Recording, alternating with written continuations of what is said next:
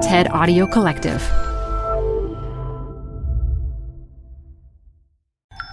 This TED Talk features science communicator and poker champion Liv Boeree, recorded live at TED 2018.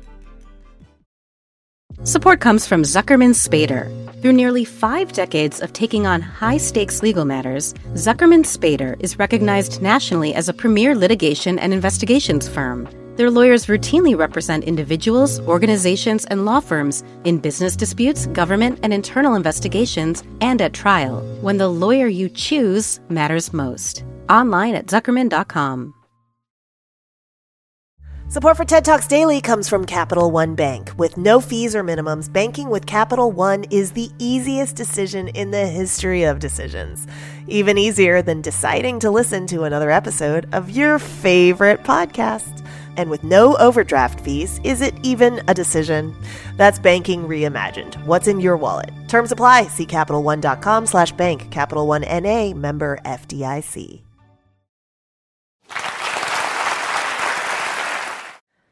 So I'm a professional poker player, and today I want to talk about 3 things that the game have taught me around decision-making that I find apply to everyday life.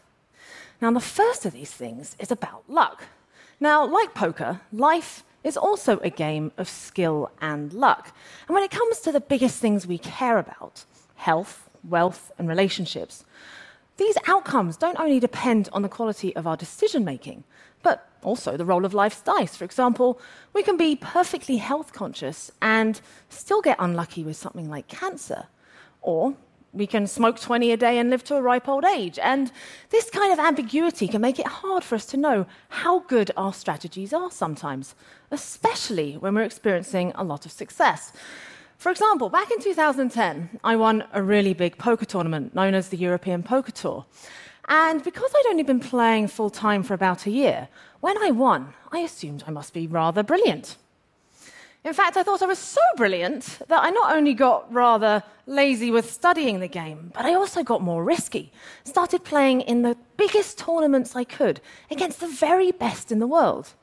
And then my profit graph went from a thing of beauty to something kind of sad, with this worrying downhill trend for a long time until I finally realized that I was overestimating my skill level and got my act together.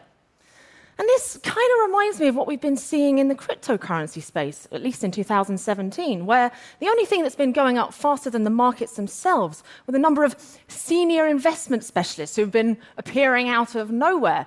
Now, I'm not saying it's not possible to have a strategic edge, but at the same time, it's very easy to feel like a genius when you're in a market that's going up so fast that even the worst strategies are making a profit. So when we're experiencing success, it's important to take a moment to really ask ourselves how much of it is truly down to us, because our egos love to downplay the luck factor when we're winning. Now, a second thing poker taught me is the importance of quantifying my thinking. When you're playing, you can't just get away with going, they're probably bluffing. That's just going to lose you a bunch of money, because poker is a game of probabilities and precision. And so you have to train yourself to think in numbers. So now, whenever I catch myself thinking vaguely about something really important, like, it's unlikely I'll forget what I want to say in my TED Talk, I now try to estimate it numerically.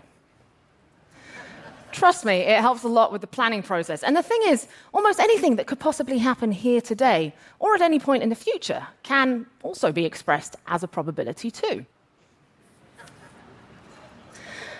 So now I also try to speak in numbers as well. So if someone asks me, hey, Liv, do you think you're going to come along to that thing tonight? Instead of just saying to them, yeah, probably, I'll actually give them my best estimate, say 60%. Because I know it sounds a little odd, but the thing is, I ran a poll on Twitter of what people understand the word probably to mean, and this was the spread of answers. Enormous. So apparently, it's absolutely useless at actually conveying any real information.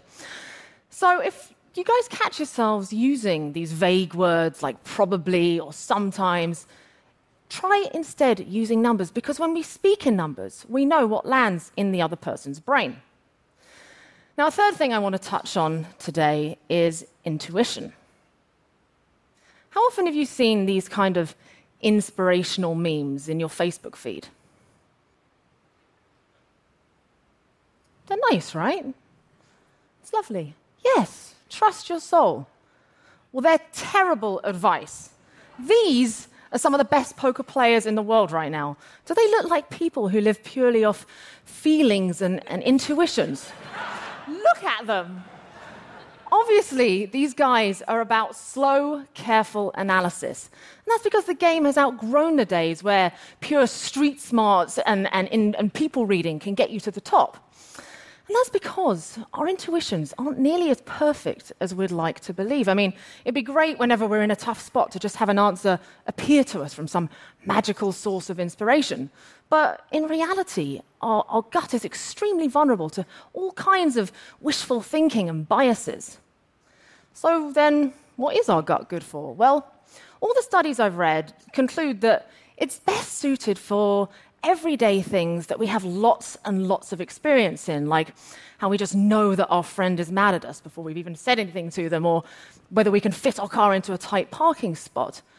But when it comes to the really big stuff, like what's our career path going to be, or who should we marry, why should we assume that our intuitions are better calibrated for these than slow, proper analysis? I mean, they don't have any data to be based off. So my third lesson is, while we shouldn't ignore our intuitions, we shouldn't overprivilege them either. And I'd like to summarize these 3 lessons today with my own set of memes, with more of a poker player twist. Success is sweetest when you achieve it across a large sample size.